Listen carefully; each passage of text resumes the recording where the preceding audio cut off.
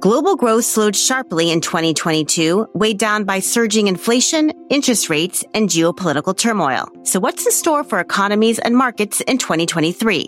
We feel pretty good about the idea that a soft landing is possible. Doesn't mean it's assured. We do assign a 35% probability to a recession. That's not a low number, but we feel good about the idea that the baseline is no recession. I'm Allison Nathan, and this is Exchanges at Goldman Sachs.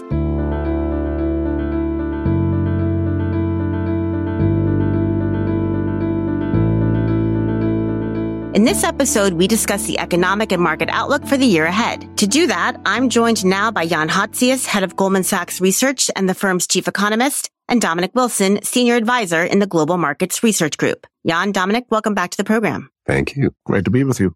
Jan, you believe the U.S. will avoid a recession this year, and that's actually an out-of-consensus view. Most forecasters are expecting recession. So what's driving that relative optimism? Just specifically on growth, I think two things. One, we had a large decline in real disposable income in the first half of 2022 because of fiscal normalization and the surge in inflation, especially after the Russian invasion of Ukraine. But that is now really behind us. If we look at real disposable household income, it started to grow at pretty good rates. And we're expecting further 3.5% numbers for real disposable income growth. And it's really driven by no more fiscal drag and lower headline inflation at a time when wage growth is still relatively high. Headline inflation is slowing more quickly than wage growth. That's good for household income. Second reason, I think this is probably the biggest disagreement with other forecasters that have a recession in their forecast, and that is the majority, is that while the tightening of monetary policy and the tightening of financial conditions is a very substantial drag on growth, we think that drag is actually peaking right around now. We're estimating that financial conditions tightening is subtracting something close to 2 percentage points from growth at this point, late last year, early this year, but that as we go through 2023, that drag is actually going to diminish. Both of those factors, I think, are going to keep growth positive. And if we talk about the inflation view a little bit more, obviously a key focus over the last couple of years, you believe that the Fed can bring down inflation and essentially manage this soft landing we just discussed, but with only a modest increase in unemployment. And that's despite the fact that the Fed has never been able to do that in the past, especially during high inflation periods like in the 1970s. So why do you think this time will be different?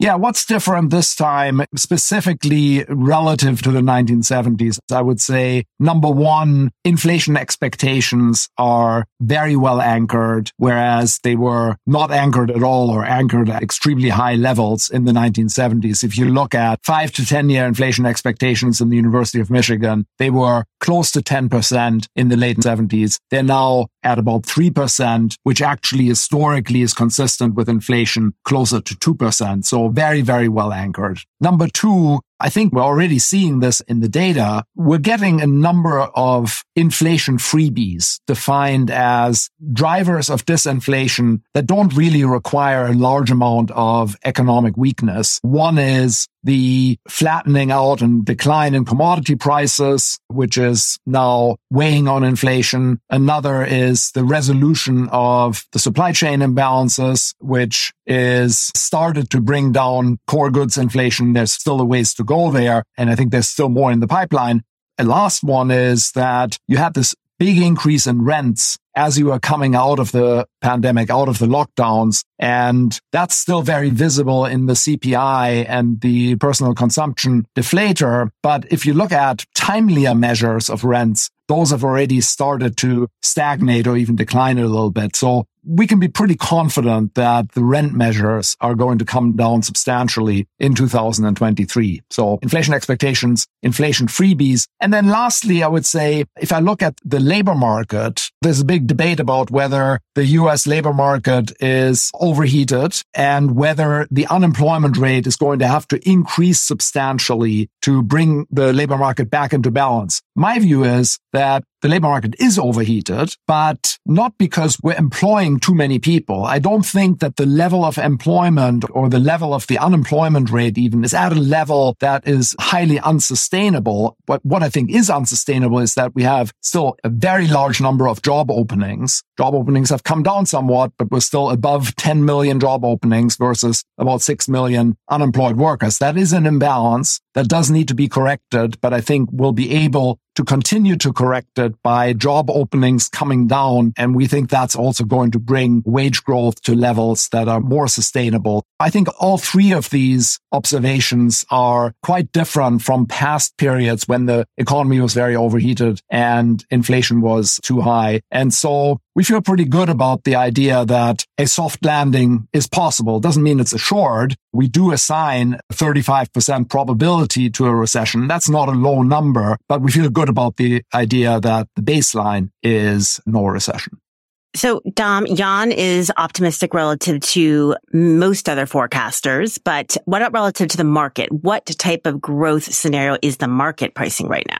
Yeah, it's a good question. I think what's clear is relative to the dominant narrative in the market and the things that investors say they're most worried about and relative to other forecasters, this is a pretty optimistic view. I would say the focus and the dominant focus is still on recession and the likelihood of recession or on the focus that inflation will cool only slowly and that the Fed will have to lean against that for longer than expected. When you look at the pricing of the market, though, particularly how things have shifted over the last 2 or 3 months, we've moved closer, I would say, towards a more optimistic view, despite what people are still worrying about and talking about. If you look at the pricing of US cyclical versus defensive equities, which is one way we use to benchmark what we think the growth that's being priced is there, that's not at recessionary levels. It's at weak levels around the weakness that we're seeing in the economy currently, but definitely not at the kind of discounts that you would normally see in a full recession.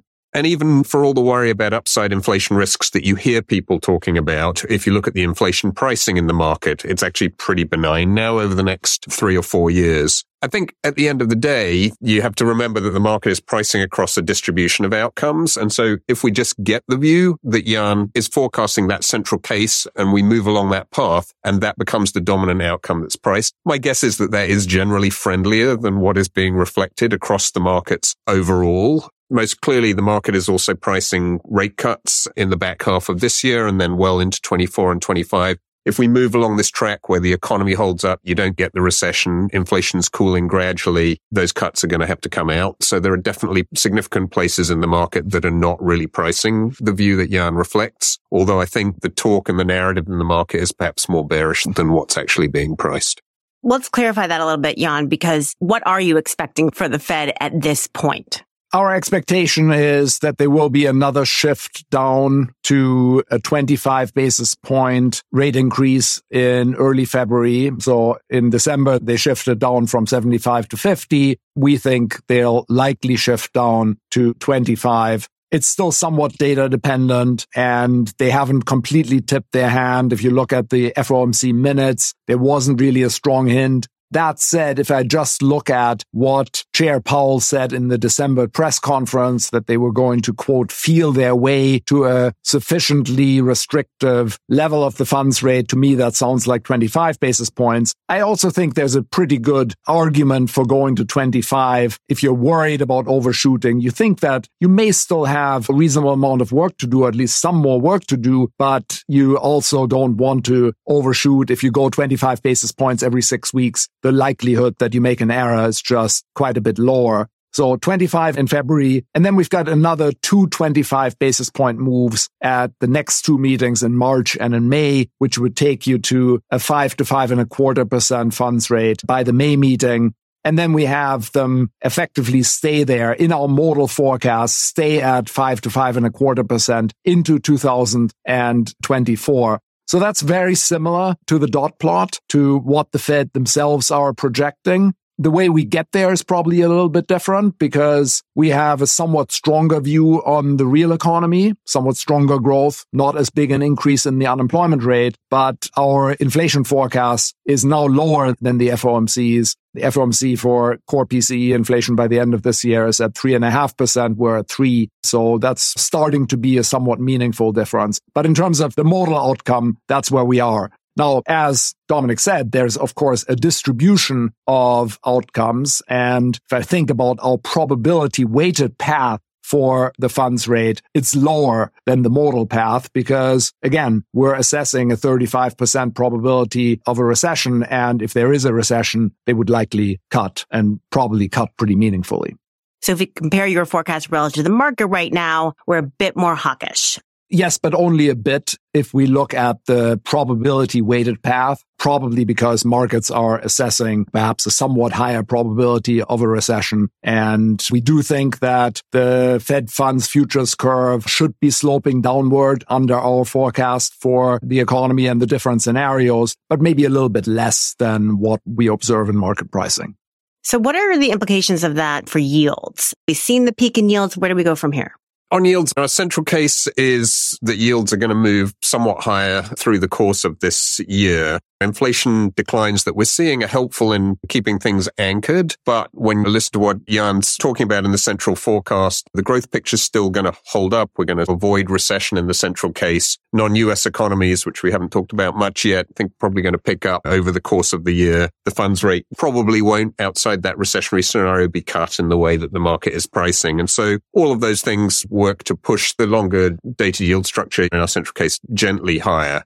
But I do think it's possible that we saw the literal peak in the longer dated yields in the fall of last year. We're well off those levels now. And so even if we're moving higher, we may not go all the way back to where we were at the peaks of 2022. And I think more importantly than that, the total return on bonds in our central case is likely to be modestly positive, I think. You're getting decent carry and yield there, offset by the possibility of some capital loss. You've clearly peaked through the period, I think, of intense front loading of Fed tightening. So that sense of kind of rates as a risk to the broader asset market and economy, that's not over, but it's likely to be a lot less intense than some of the periods that we saw in 2022. And partly because of that, rate volatility, we think, has peaked. So the pressures from that side and the uncertainty from that side is coming down. And so when you mix those things together, bonds do look like a significantly better investment as part of a portfolio than they did last year. The yields are higher. They're recession protective in a way that they weren't protective against monetary policy shocks last year. And I think the overall case for having them in portfolios is a lot stronger than it was. And rates have been such a key driver of equities over the past year. And we're about to kick off our earnings season here. What is the implication for that for equity valuations in the equity market more broadly? Yeah, I think with equity valuations, you have to distinguish a little bit geographically. One of the things I would say that is clear across the board is that the very deep valuation discounts that we sometimes see as we move through the troughs of bear markets and troughs of recession cycles are not things we're really seeing anywhere at this point, but you're seeing significantly greater discounts in European and emerging market equities as we move through the back end of the year. If you look at the US, the picture's a little bit more complicated than that. Equities are cheaper in absolute terms than they were a year ago. We saw obviously significant declines through the course of 2022. But when you compare them to what's happened to government bonds, to credit, so to other yielding assets, it's in a relative sense, they've probably got richer over that period. You had pretty substantial increases in real yields across the government bond curve, including long duration assets that are comparable to the long duration equities that you see dominate the US equity market. And so you don't really get a sense on a relative basis that the US market is yet particularly cheap, and certainly not cheap in the way that it has sometimes been at the beginning of new bull markets. And so I think the challenge a little bit there is that cash and bonds, cash with a T-bill at 465 at the moment on a 6-month basis, we haven't seen that since pre-GFC. There's a real alternative asset classes in a way that wasn't as clear for a while. And so I think valuation is not a binding constraint. It would be helpful if yields overall came down. That would be one way to alleviate the valuation issues in the US. Without that, I think you can still imagine situations where there's upside from here. But I think to imagine a kind of strong bull market out of the current situation is just a lot harder given the starting point than it was in the last 2 or 3 cycles. So, Jan, as we've discussed, you believe the U.S. will avoid recession, but what about Europe? We had a recession, a mild recession, but nevertheless a recession in Europe in our forecast until very recently. And the rationale was that Europe is seeing a much worse outcome for real disposable income. In the US, the recovery in real disposable income is really an important part of our no recession call. In Europe, of course, you've had this large hit to household utility bills from the Russian gas issue and the energy crisis extending into natural gas. But a few things have happened that make us think that recession is no longer the base case, even though we still expect maybe a small decline in GDP in the fourth quarter, but we no longer have a recession base case. What are these developments? Number one, the economy is held up generally better than expected, at least if you look at the hard economic indicators. Despite the weakness in the surveys and despite very substantial squeeze on energy and the big decline in energy consumption that you've seen, industrial production has basically continued to go sideways across the major economies, so somewhat more resilience. Number two, we've seen a very warm winter so far, a big drop in natural gas prices. That is going to support real disposable household income with a lag because there's obviously a difference between wholesale and retail prices, but that's going to help. So we now think that real disposable income is actually going to do better from here. And then we haven't really touched on this yet, but the outlook in China obviously has also changed pretty significantly. Probably we'll see a strong rebound eventually, at least in China. And that's going to be helpful for several of the key economies in the euro area, especially Germany. So we've upgraded our forecast. We're now looking for positive growth in 2023 and are above consensus in the euro area as well, not just in the US. And how do you expect the ECB to respond to that better growth outlook? I think the next couple of moves have been signaled relatively clearly already. We're looking for 250 basis point moves. And then we've got another 25 basis point move to take us from 2% at the moment for the deposit rate to 3.25%. We debated adding a little bit to that in light of a stronger growth outlook, and perhaps it should be a little bit higher. On the other hand, the ECB historically has also shown that they're quite sensitive to headline inflation. And one of the key reasons for why the growth outlook is better is that the headline inflation outlook has actually come down because of lower gas prices. So it might end up being a wash from the ECB's perspective. But so we're still at 3.25, at least in the baseline. So you mentioned China as a potentially very large driver of better European growth ahead. So talk to us a little bit more about China. We've obviously seen pretty massive reversal in their COVID policy. So what are the implications of that for growth? So fourth quarter is likely to be very weak, sizable contraction. We've downgraded our 2022 estimate, but we've been adding to the 2023 forecast pretty substantially. We're now looking for 5.2% for the annual average and 7.2% for the fourth quarter to fourth quarter rate. And the idea here is basically a V-shaped recovery in terms of activity in especially areas that involve a large amount of face-to-face interaction. And in terms of high-frequency data, it now looks like the peak of nationwide cases is behind us. Hard to know because the authorities, of course, are no longer really publishing these numbers, but just inferring from a variety of indicators. We think we're through the worst, at least in terms of infections. We are seeing some increases in high-frequency economic indicators like subway traffic and utilization on passenger flights.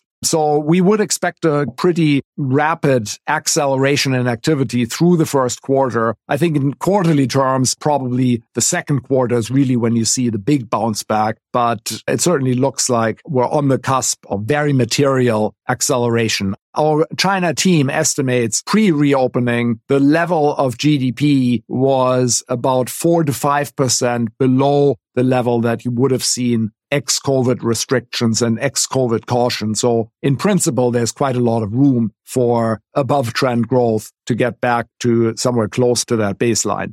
Longer term, China still has some very substantial challenges. None of the demographic challenges or property market challenges that we've repeatedly discussed and that have been repeatedly discussed in markets, none of that is changing. But in the near term, it looks like it's going to be quite a bit firmer.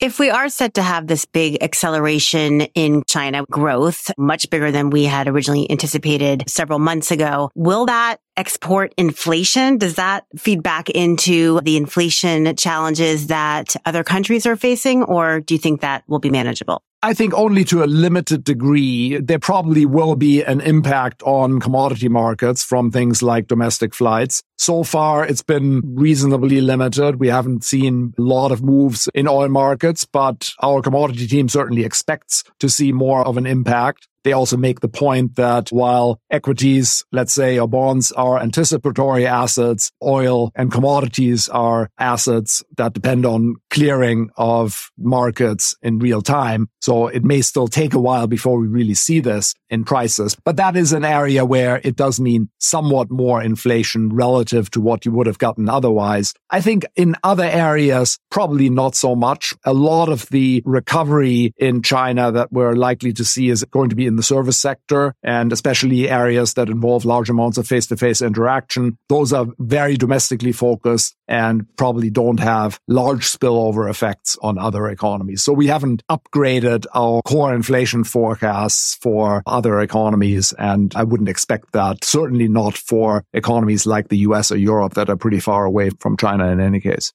But Dominic, let me turn back to you. If we are seeing better growth out of Europe, out of China, what does that imply for the dollar, which has had a very strong run here? Have we seen the peak? Where do we go from here?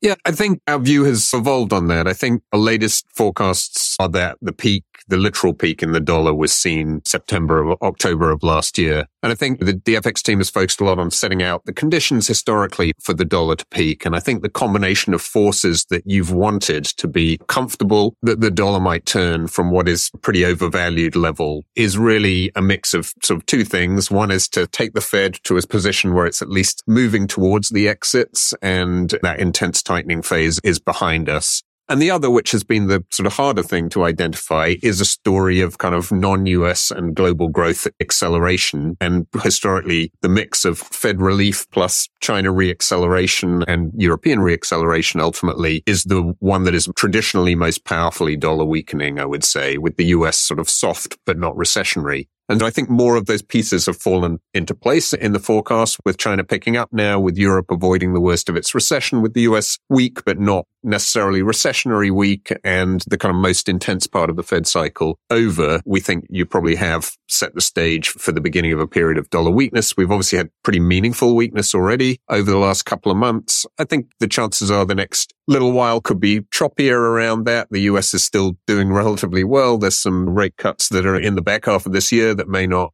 be realized unless a recession occurs. Not our central view. And so there may be some back and forth, but I think we're probably over the longer haul on a track for the dollar to turn and for a period where the dollar does extend this kind of weakening that we've seen. And what about other ex-US assets? Are they set to perform better off of this relative improvement in growth?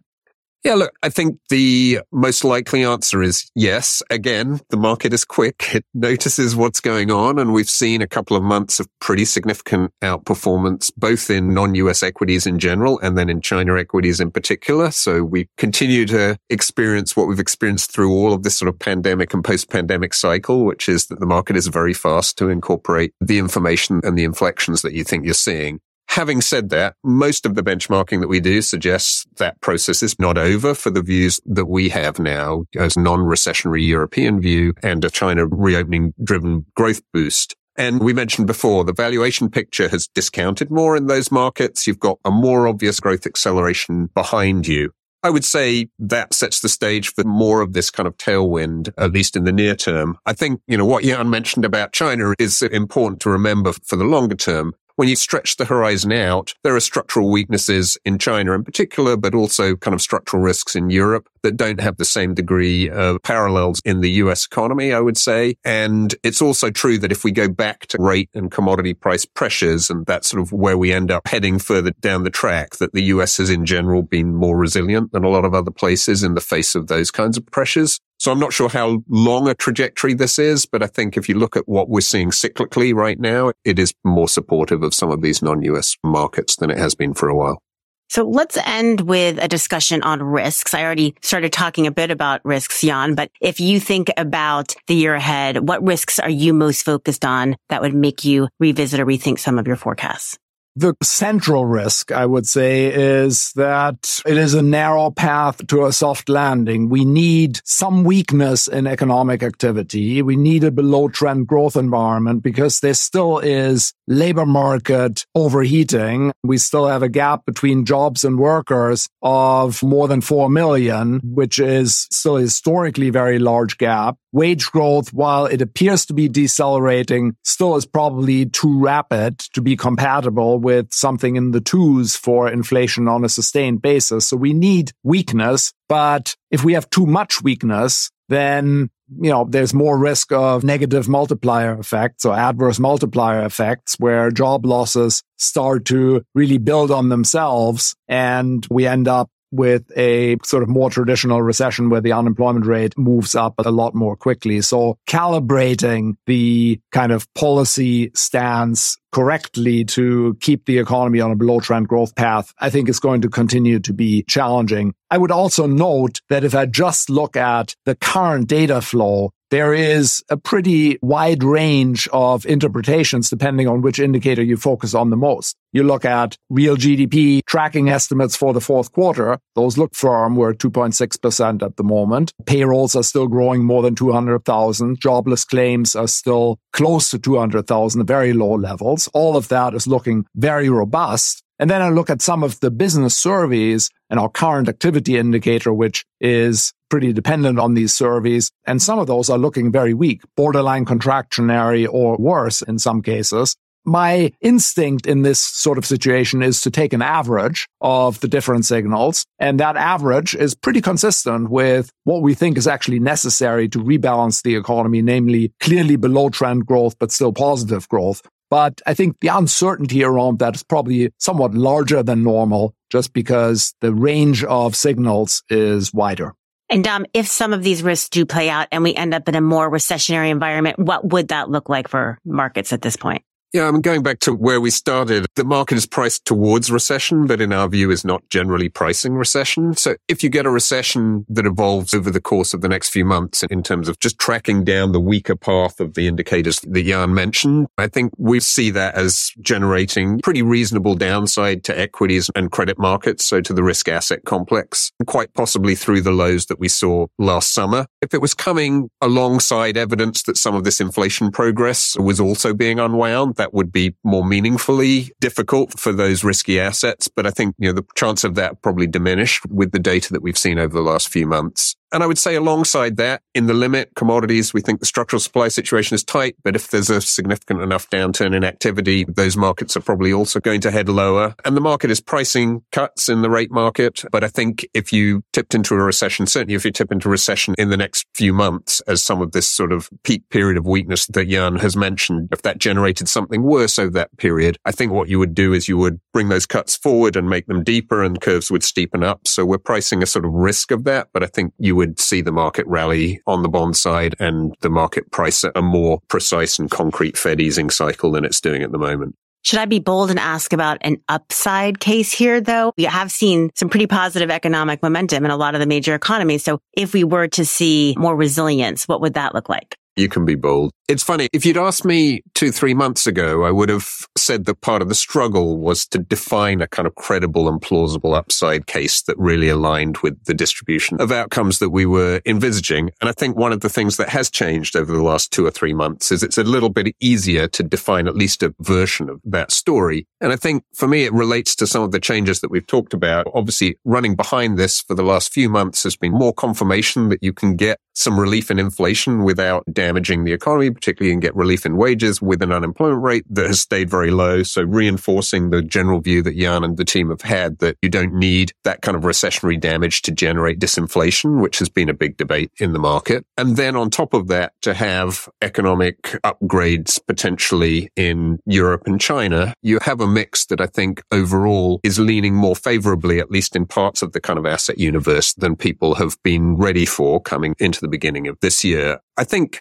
that the challenge a little bit still, going back to the issue on valuations, is that not having a recession with current valuation constraints is at some level a bit of a double-edged sword. We're starting at a point where there's a limit, certainly in the US, on how much you can really envisage growth re-accelerating from a situation where the economy has already done pretty well and where capacity is still pretty tight and the labor market's in good shape already. And then you've got valuations that are not as discounted as they often are coming into new bull markets. So I think the challenge is a little bit, even if there's an upside scenario, even things are better than we think they're going to be, how much true upside and how much runway will we have, both from a valuation perspective or before the constraints on growth, either just mechanically or from commodity markets or central banks feeling they need to lean against it, how quickly those will kick in. But I do think we're looking at a situation where the outlook looks friendlier than I think people have anticipated, at least over the next 3 to 6 months.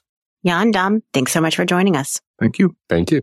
Thanks for joining us for this episode of Exchanges at Goldman Sachs, which was recorded on Tuesday, January 10th, 2023. If you enjoyed this show, we hope you follow on your platform of choice and tune in next week for another episode. Make sure to share and leave a comment on Apple Podcasts, Spotify, Stitcher, Google, or wherever you listen to your podcasts. And if you'd like to learn more, visit gs.com and sign up for Briefings, a weekly newsletter from Goldman Sachs about trends shaping markets, industries, and the global economy.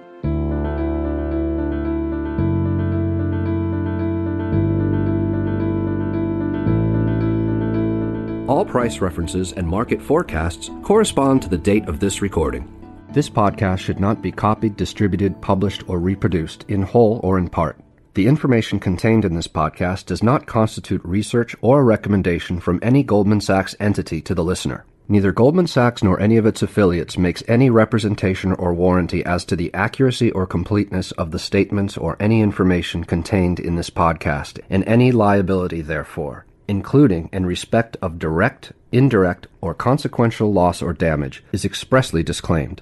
The views expressed in this podcast are not necessarily those of Goldman Sachs, and Goldman Sachs is not providing any financial, economic, legal, accounting, or tax advice or recommendations in this podcast. In addition, the receipt of this podcast by any listener is not to be taken as constituting the giving of investment advice by Goldman Sachs to that listener, nor to constitute such person a client of any Goldman Sachs entity.